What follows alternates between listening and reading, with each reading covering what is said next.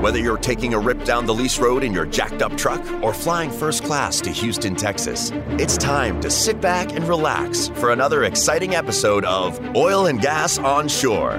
This episode is brought to you by Tendeca, a global specialist in advanced completions and production solutions for the oil and gas industry. And now, ladies and gentlemen, please welcome your host, Justin Gauthier. Welcome to this week's episode. We're here at the Cannon with Lucas Bifera, MBA student and chairman of the Rice Energy Finance Summit at Rice University. Lucas, how you doing today, buddy? I'm doing great, Justin. I'm really happy to be on shore with you today. Nice. Well, yeah, so am I. I don't know. I've had my years offshore, and I can certainly say that I'm happy to be on shore sitting here at the Cannon. It's a nice spot here. And, big shout out to the Cannon for letting me record here. I always appreciate the hospitality. One thing I had to ask, and this may be something that I saw your LinkedIn and it said MBA candidate, but is there a difference between a candidate and an actual student? Because I was trying to think, I'm like, well, I know he goes there and, what's a candidate? Can you help clear that for me? Yeah, I think the fundamental difference is that the candidate is somebody that has to do well enough to ultimately get the degree. Gotcha. And the student, I'm a lifelong student. So, okay. I'm always going to be a student. Yeah? Yeah. Why is that? I just like learning every day. Every day you learn something new. Okay. So to be a student, do you have to be in school or can you be a student of life? I think you can be a student of anything. For sure. Life, internet, technology, energy, whatever you want. Right. Well, in sales, we have an acronym ABC, which is always be closing, and you can have your own always be learning. Always be learning. ABL. I love it. Always be closing is important too, though. Let's not forget that. Right? Yeah. Closing deals left, right, and center. That's about 90% of what I do. So anyways, before we get going, I just want to mention this episode is brought to you in part by Hillman Reed Premium Care. They've got you covered with everything from beard oils to hand lotion. So visit hillmanreed.com to learn more. Lucas, so you were just in New York. Does it feel a little bit better down here with it being 70 degrees right now? Whenever I come back from New York and arrive in Houston, I always lighten up a bit. I think, there's a great vibe in Houston, especially when the Astros are doing well. Oh, buddy. This is the place to be. Yeah, it is. Well, for the listeners out there, it's funny because normally I've got 2 or 3 weeks in advance, and Lucas and I hit it off last week, and next thing you know, within a week, we're lining this up, and fortunately we're, I'm pretty sure we're going to be able to let this air before the conference on Friday, which is really what I wanted to bring you in and highlight. So, so tell us a little bit about Rice Energy the Rice Energy Finance Summit, and kind of what you can expect and what the goal is behind this summit or conference. Well, I really appreciate you, Justin, bringing me in here to talk about the Rice Energy Finance Summit. So, it's in its 11th year now. It was founded back in 2008 by, a group of MBA students at Rice Business. It was a joint venture between the Energy Club and the Finance Club. And, the goal really was to bring decision makers together for a full day of, discussions about what was happening in the energy business. Mm-hmm. So, where we're at today is, what we want to do at this conference is make sure that we're addressing kind of the elephant in the room, which is the energy business is not doing so well. Right. But what are the growth prospects? And that's what we're trying to do. So, this year we're kind of bounding the conference, between capital discipline and value creation. Mm-hmm. And that's the theme of the conference. So Lucas, then why don't you talk a little bit about how the conference is set up and what the agenda looks like on Friday? Of course. So, this conference is completely student run. So, it's me and a team of about 10 other MBA students. Okay. I just want to say shout out to my team. Everyone's worked extremely hard on, the program, the operations, the marketing, the digital. So, I really appreciate what everyone's done. And special thanks to Ali Cedeno for, hooking me up with OGGN, man. I mean, she's been great and she's such an asset. Cool. Good for her. As far as the agenda, we have we have Dallas, the Federal Reserve Bank of Dallas President Robert Kaplan. He's going to be giving an opening remarks, followed by a roundtable of CFOs from a lot of big independents. So EOG, Concho, Apache, Southwestern. Then it rolls into discussion around environmental social governance, or ESG, which is kind of captures the climate environmental piece and how that is affecting the energy industry.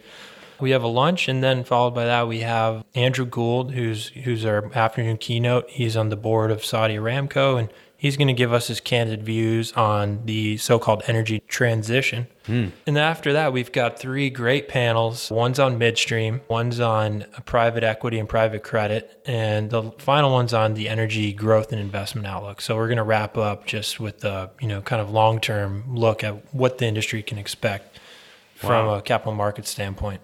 Very cool. A fun-filled day over at Rice. Very fun. Awesome. Looking forward to that. Thank you.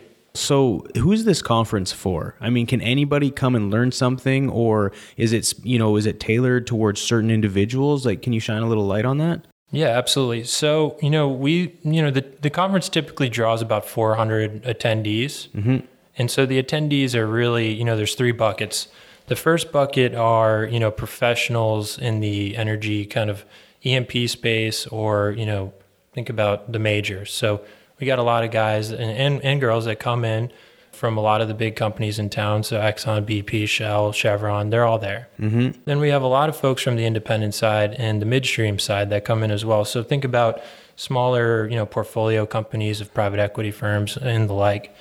And, everyone's just trying to get some insight on what's happening right now. Right. So that's the first bucket. The second bucket are, just generally speaking, the financial community of Houston. So think about, bankers, kind of portfolio managers, wealth management professionals, a lot of kind of strategy consultants. That's the second bucket. The third bucket, and my favorite bucket, is, the Rice University community. So we, host a lot of students. Right. A lot of faculty, and, this is, across the graduate MBA program as well as the undergrad program. And, a lot of the students use this as a major networking opportunity, and that's kind of what we try and do. We try and facilitate that. That's awesome. Well, good for you guys putting it on. Like you said, it's the 11th year, so obviously I'm sure you've had a lot of great engagement, and it's created a lot of traction and created a lot of awareness around, like you said, just the finance world within oil and gas. And right now, with sort of the volatility and the uncertainty of what's going to happen next year, I myself, I'm more on the service side, being in the drilling world, but being able to have the opportunity to come and learn and shake hands with some of the folks and just ask some questions and help maybe share some information is certainly exciting. So what we'll do is we'll put the link in the show notes, and that way if anyone wants to sign up, they can click the link, sign up. We'll put it on LinkedIn and hopefully get as many people as possible coming to join you guys at the summit. So tell us a little bit more about yourself. I mean, we spoke a little bit. I kind of know your story, but I think it'd be interesting for the listeners to hear your story. A gentleman out of New York, now here in Houston. You travel a little bit back and forth, but you're young and passionate. And, being at a school like Rice is obviously very impressive. So why don't you share your story and kind of how you ended up getting into the program and, what leads us here sitting behind a microphone today? Happy to. The funniest thing is, in the MBA world, you spend a lot of time trying to dial in your story for recruiting. Sure. The first semester of any MBA program is usually, centered around recruiting for internships. So you spend a ton of time thinking about, who am I? Right. What have I done? Yeah. What do I want to do? Yeah. And so hopefully, my forthcoming story will be, the best one I've given yet. Very cool. Okay. But I'm happy to take it. So I'm originally from upstate New York, from Albany. I did my undergraduate degree at Fordham University in the Bronx, New York. Bronx represent. Nice. I studied economics and Chinese and really just got very interested in what was happening in China and globally around climate change and environmental issues. So that was my entrance into energy. It was coming from that standpoint. Yeah. Throughout my undergrad, I slowly tried to shift my studies into more of a policy-focused, acumen. So I spent a lot of time looking at things like the Clean Air Act, the Waxman-Markey, going all the way back on cap and trade. So for the listeners that aren't aware of cap and trade, I definitely recommend you Google it. Okay. Because that's always a relevant thing to know as somebody in the energy business and somebody who's, curious about what's happening with climate change and how markets can be applied to solving that. So you said cap and trade? Cap and trade, yep. Okay. Can you in a few sentences, just like high level what that is? I mean, you kind of threw it out there and I'm curious. So I'd like to have at least a couple ideas of what it. Yep. So, picture a smokestack on a power plant. Okay. And, picture, a gas molecule going into that power plant, being combusted, and then as a byproduct, sending out a piece of carbon into the air. Of course, yeah. Assume that carbon is the only piece of carbon that plant can produce. Okay. And if it goes over that, then it has to pay. Sure. So assume it puts 2 carbon pieces out. That second piece is then worth, call it $5. Okay. So you basically put a price on each carbon, quantity of carbon that comes out of the smokestack. Interesting. And now the trade element is that if somebody's, producing less carbon, they can sell you their allowances. So they have allowances, you can buy them from them. Okay. So it creates a market. It's very wonky. Like I said, I very much encourage people to search it. Hopefully I did it some justice there. No, you shined some light on it, and certainly actually I learned something today. So I like that. Thank you for that. Always be learning. That's right. That's why I ask the questions. I'm always interested to learn. And most of the people that I interview are, far brighter than myself. So I always learn something. Or definitely a lot more educated. So, but anyway, I'll let you carry on. Yeah. So I went to DC kind of during the Obama years and did some policy related research. It was my first job out of undergrad for a place called the Center for Climate and Energy Solutions. Mm-hmm. And, there I just kind of continued to focus on this cap and trade thing. And it really, focused me on renewables and what was happening in the power and utility space. And that's kind of to this day what I'm still mostly focused on. But your first job out of college, you're always thinking about what's next. What do I want to do? I really want to do this forever? And the answer is no. Right. You need to progress. You need to do something new. So, I engaged in some entrepreneurial stuff around trying to figure out, what was happening globally with cap and trade, which led me to China for a bit. And then, that market just had not taken off when I was kind of around it. So I had to kind of reposition. And, I was looking around for jobs and, I was like, maybe being a journalist would be pretty cool. That would be another way to always be learning. For sure. So, I took a job as a journalist back in DC with a company called Argus Media. And Argus, is kind of one of the leading kind of commodities price assessment firms. So, they spend a lot of time interacting with the market, trying to figure out what's going on from a pricing standpoint.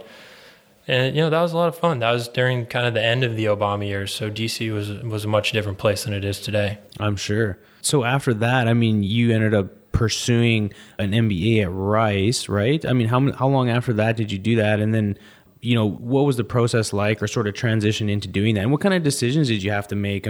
Obviously there's a lot of folks out there that are contemplating it. I know, myself, to continue further education, but tell us a little bit about that transition and sort of like the risk reward you had to go through to finally make that decision. Happy to. As a second year MBA, you spend a lot of time trying to convince other people to go and do an MBA. And so, that's kind of what I've been doing a lot lately, talking with a lot of prospective students. So, when I was in DC, I kind of stepped back and just kind of looked at my career as, what could I do as stepping stones to kind of get broadly to the world of energy and power finance. So, I left DC ultimately and moved back to New York, and I took up a job as a reporter covering energy M&A and capital markets, and really got into the weeds on what was driving deals and transactions in the space. Mm-hmm.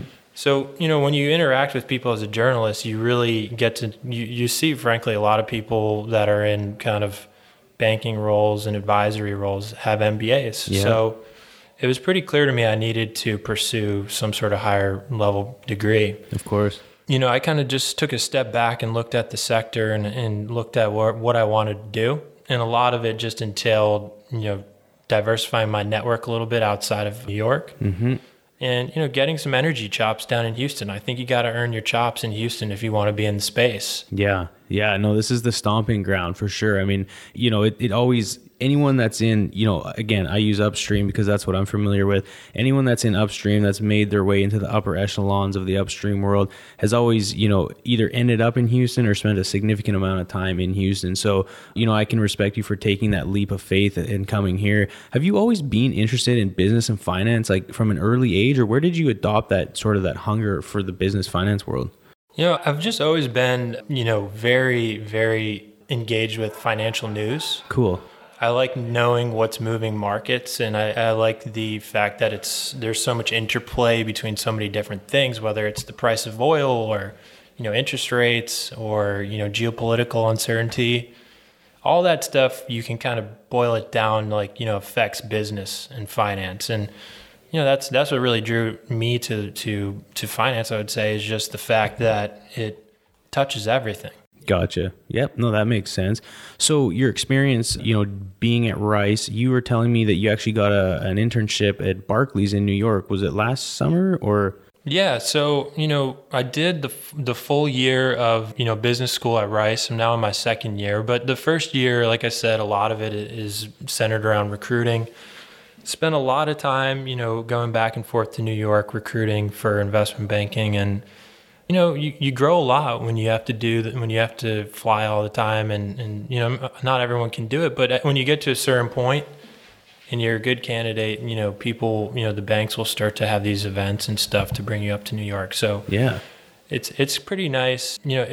Let's just say it's uncertain if you want to do that, but you're going to grow regardless. So, that's what happened. I ultimately grew, and, Barclays and myself were a great fit, and that's where I ended up going this summer. Yep. No, that's awesome. Do you plan on heading back there? Or? Absolutely. Yeah. Yeah, I'm going to be in New York for their power and utilities group. No way. Good for you. That's super cool, man. Yeah. So what is it about doing your MBA that keeps you just grinding every day? And I know it's a grind just talking to folks, and I have a good friend who's actually doing his executive MBA at A&M, and the amount of time and hours put into it just to me seems exhausting. But what keeps you driven to just keep going?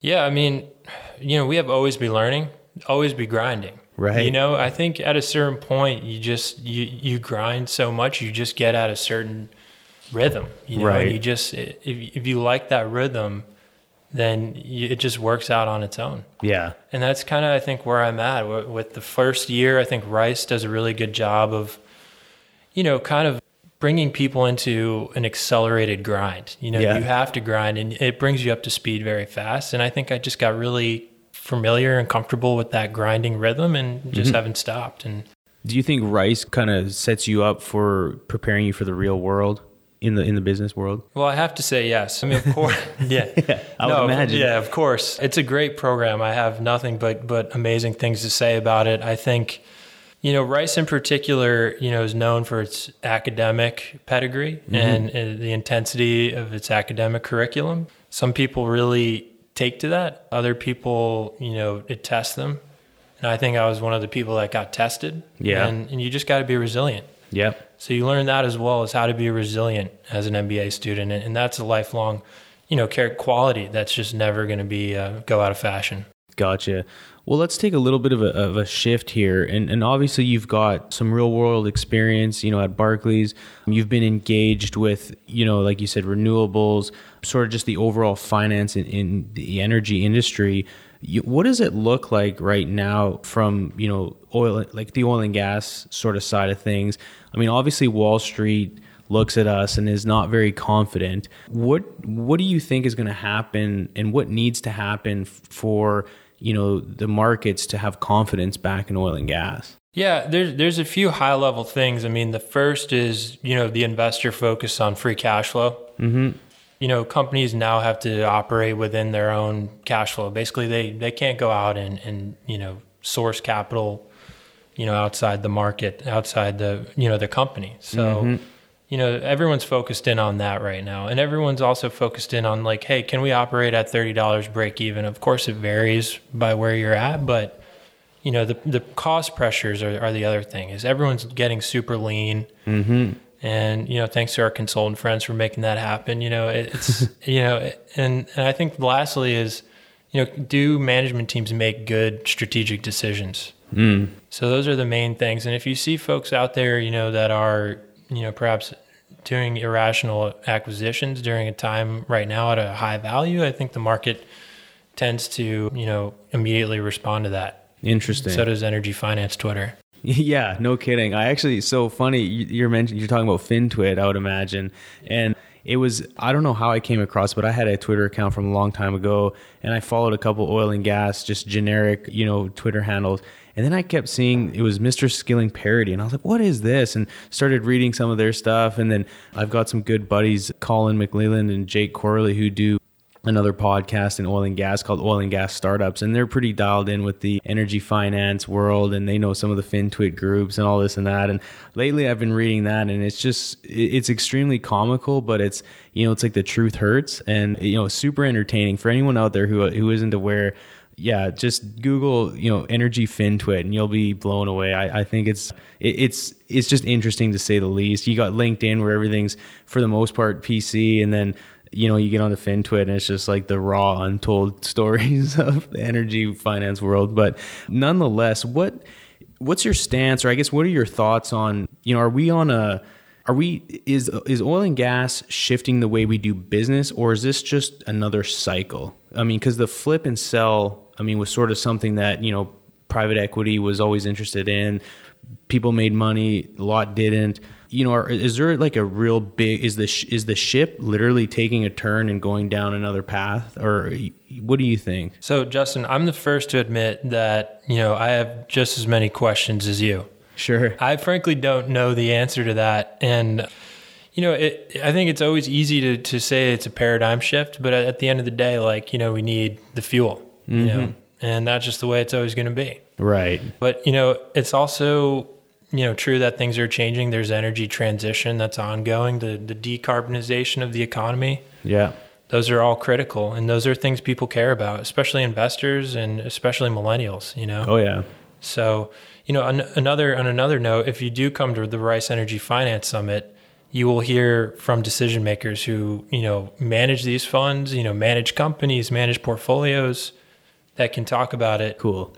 To a way deeper extent than myself. Hey, sure. But I value your judgment and your thoughts on it. So sort of one other question I had is, are you seeing a lot of companies or investors investing more on the green side of thing? I know BP mentioned in their last quarterly earnings that they were going to dump, I want to say $500 million into green energy, and I know sort of some other companies that are out of the UK and overseas slowly starting to invest and focus more and market themselves in a bit of a different way. Is that sort of something that you're seeing from the finance world, or that you're aware of? Yeah, absolutely. That is one of the main reasons I came down to Houston. I think is that I realized about a year or two ago that all of the majors are very keen to expand their kind of low carbon business units. Mm-hmm.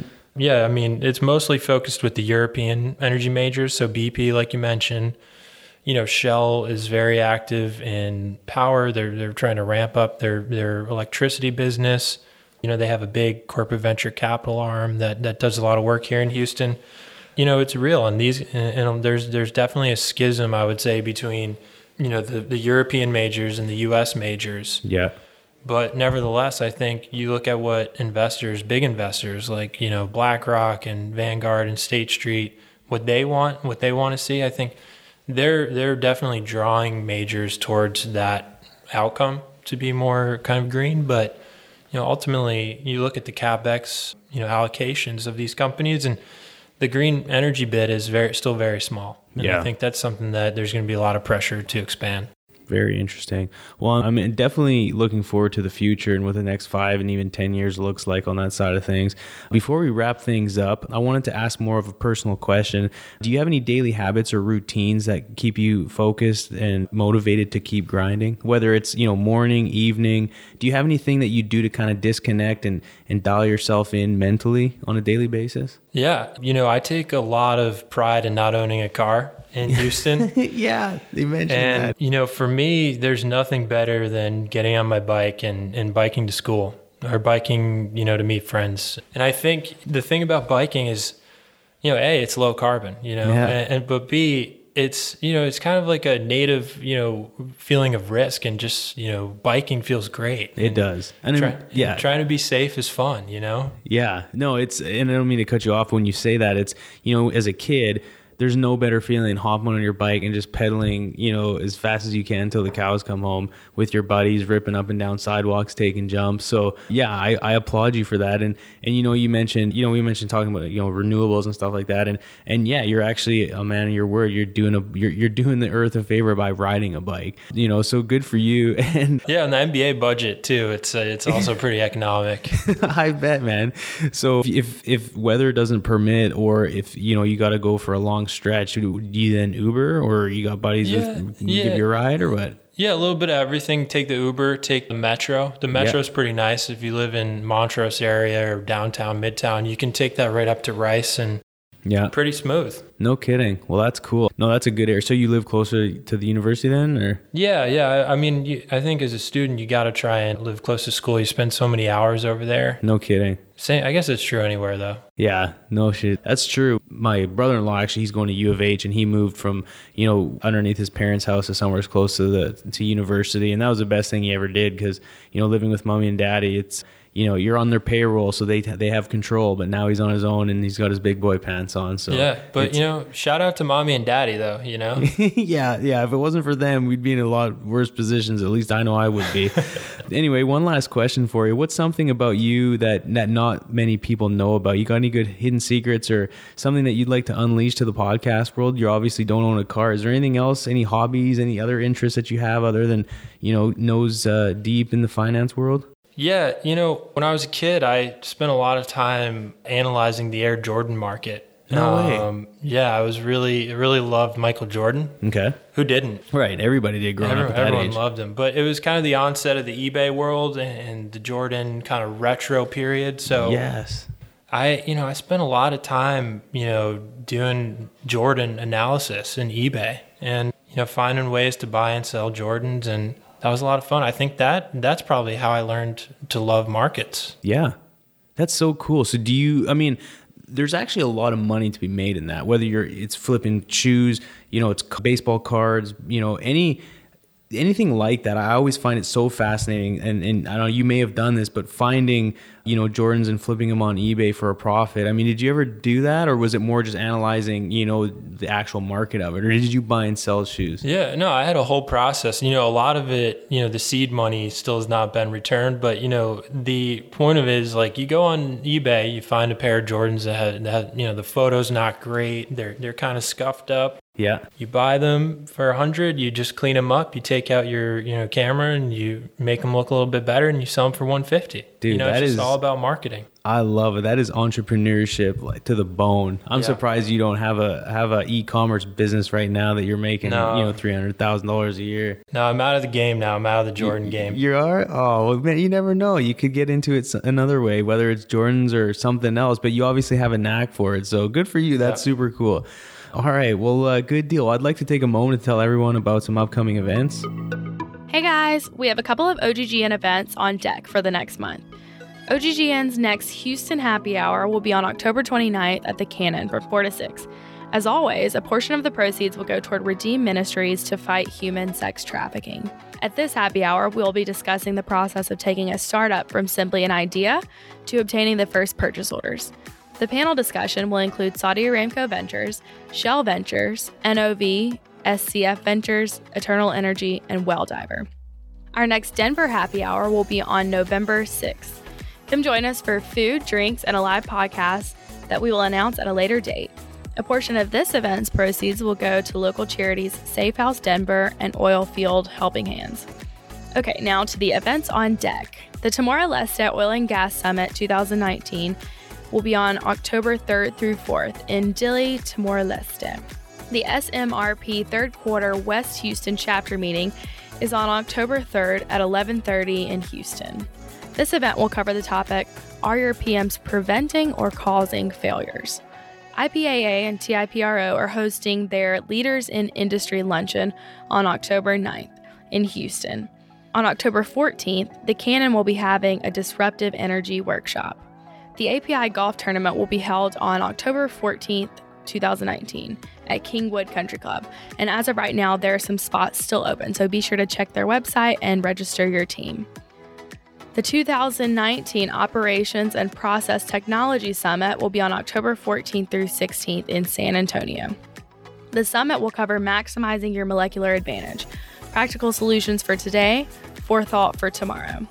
On October 24th, OGGN's very own Mark LaCour will be speaking at Tech to Market in Shreveport, Louisiana.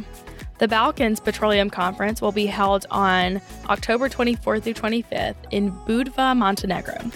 The summit is the official event for the Balkans oil and gas industries. Lastly, the George H. Bush Conference this year will be on October 28th through 29th in Houston.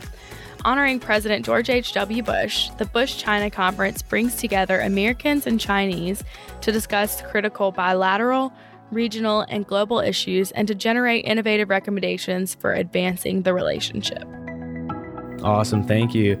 Anyone out there in the Houston area interested in playing oilfield hockey, come join the Hack and Whack crew for some old-timer hockey. We do it every 2 weeks at Memorial City Mall Ice Rink. Hit me up on LinkedIn for more details. And if you're looking to get in shape over the winter, visit KTX Fit in Katy, Texas and get a free trial by telling one of the coaches that I sent you. Again, thank you for listening to Oil and Gas Onshore. If you're looking for more info, visit oilandgasonshore.com. Lucas, thank you so much for coming onto the show today. What's the best way for people to reach out to you? Or, obviously we can put Rice's website in the show notes. Do you mind if we put your LinkedIn profile there? If say any of the young folks out there want to reach out and have any questions regarding the program? Happy to. Yeah. I mean, LinkedIn or, of course, refs.rice.edu. That's where all of the info is on the event. Perfect. We'll put that link in the show notes. Anyone out there who's heard this that's in the Houston area, please come support and come visit the summit on Friday. We'll be there. Thanks again, everyone. And always remember, when the density's up and the gas is down, open the choke. Let's go to town. Thanks. Tune in next week for another captivating episode of Tendeka's Oil and Gas Onshore Podcast, a production of the Oil and Gas Global Network. Learn more at oilandgasglobalnetwork.com.